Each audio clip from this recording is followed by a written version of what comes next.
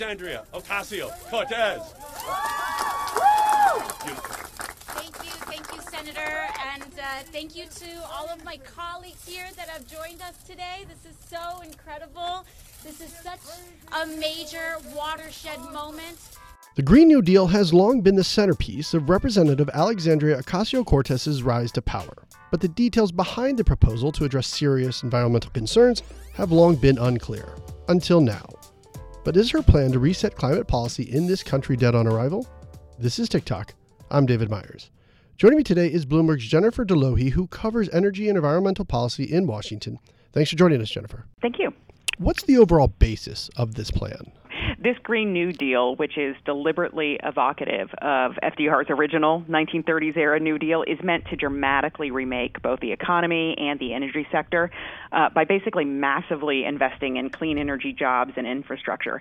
So the environmental piece of it is built on a real simple premise that we aren't doing enough to prevent a global climate change catastrophe, and that time is running out, so we have to act fast and we have to act in a big, bold way. The Green New Deal solution to that is to push for a swift decarbonization of the electric sector by rapidly transitioning away from coal and natural gas and other carbon-generating power sources to zero-emission renewables. But this plan is much, much bigger than just energy. It really aims to set in broad and sweeping social change. Supporters envision kind of a World War II scale mobilization that's designed to address social injustices, healthcare concerns, and economic insecurity. So it includes universal healthcare, for instance. At the same time, it tries to set in energy efficiency upgrades and neutral greenhouse gas neutral power generation. And today we finally got a look at the plan. Representative Ocasio-Cortez came out with Senator Markey and gave the full details. What new specifics did we learn? We should do it because we should lead. We should do it because that is what this nation is about. We should do it because we are a country founded on ideals of a culture that is innovative, that cares for our brothers and sisters across this country. We should do it because we are an example to the world. Today we saw more explicitly what the Green New Deal sponsors have in mind. It's important to note that they're rolling out a resolution setting the parameters of what they want to do, not actual legislation with very specific policy priorities. And interestingly, there was a little bit of confusion about what exactly they were trying to do. A fact sheet describing the initiative had a bit of a surprise for us, and then it told us on nuclear there was no space for nuclear power, for that zero-emission power source, because the effort was coalescing around trying to dramatically expand existing renewable electricity. The supporters of the plan kind of backpedaled from that later today, and Senator Markey made very clear that what's in the resolution is not nearly so specific. There's no one technology prescription in the actual resolution itself, but it clearly illustrated some tension around whether the supporters of this plan will eventually get behind nuclear. One other thing that was a surprise today is that we learned that the supporters of this are specifically ruling out a carbon tax as a possible option. They say that just wouldn't generate the swift and massive investment they believe is necessary given the scale of this problem. Now, when you take all of this into account and you start looking at these ideas and getting them done, not necessarily getting them passed in Congress, because as you point out, that's a different issue. But is it even possible to be carbon neutral in 10 years or accomplish some of these specifics laid out? Many analysts and many environmental pragmatists will tell you you absolutely cannot do what they are aiming to do here on this time scale. Right now, renewables are some 17% of our national power generation. That includes hydropower, which really has limits in scaling up since it's really based in the Pacific Northwest and is more of a geological feature. So there are huge limits, huge concerns about how you scale up renewable power in such a rapid time frame, particularly if you aren't going to include nuclear as a way to provide emission-free power.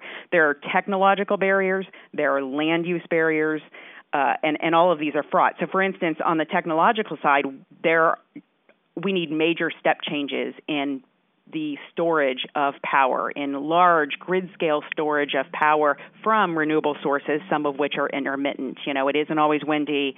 The sun doesn't shine at night. Power storage is what helps provide that as stable power to the national grid. And we just aren't technologically right where we want to be, and it's not clear we will be in a short 10 or so year time frame. And then you also have land use concerns. Renewables, don't always have to take up a lot of space. There are technological innovations around that all the time. But in the grand scheme of things, renewables require, larger land mass, have much bigger footprints. Think of large wind farms and sprawling solar arrays. So that's a concern too, even beyond some of the technological concerns. So we learned these new steps forward and what happens possibly next with this plan. But where did it begin? Where did it all start? It's a little unclear how all of this started, though what we can say is that the person at the very center of it, Alexandria Ocasio-Cortez, made it a centerpiece of her successful campaign for Congress. AOC, as she is known, is a progressive newcomer who has marshaled her political celebrity into momentum for this initiative. She's been able to lure a massive social media following and galvanize activists around this idea. And just in the last few months of this new Congress since the election, we've seen hundreds of young activists storm Speaker Pelosi's office after the November elections. Ocasio-Cortez briefly joined them to kind of live stream a protest to demand action, to demand passage of a radical plan to fight climate change. As I mentioned earlier, this is more than just an environmental plan. It's about social injustice and righting inequities. And so she has been able to marshal support for all of these ideas. Again, evoking really the FDR's original New Deal and the idea that we need this massive mobilization to deal with social injustices and environmental concerns. But FDR's New Deal had to pass Congress. So what are the prospects of the Green New Deal if it were even to come up to a vote? Well, the good news, perhaps, for proponents of the Green New Deal is that it won't. There are no signs that House Democrats in charge of the chamber are going to bring it up for a vote, and that's in part because they recognize that it is so polarizing, and they also recognize that a defeat could actually be a setback to longer-term efforts to combat climate change. At this point, analysts say you'd probably lose essentially all Republicans and at least a third, if not more, of the chamber's Democrats if there were an actual vote. But the value in this effort is not in actual legislation at this point. It's in momentum and driving enthusiasm and a big conversation around climate change. Is that the way you just described it, why we haven't heard any tweets or any comments from President Trump on the Green New Deal? Because he knows it's not a realistic thing, and so he doesn't want to get on the wrong side of the issue before 2020 or before environmentalists get involved? I would be surprised if he stays out of it entirely. I anticipate at some point he would tweet about this.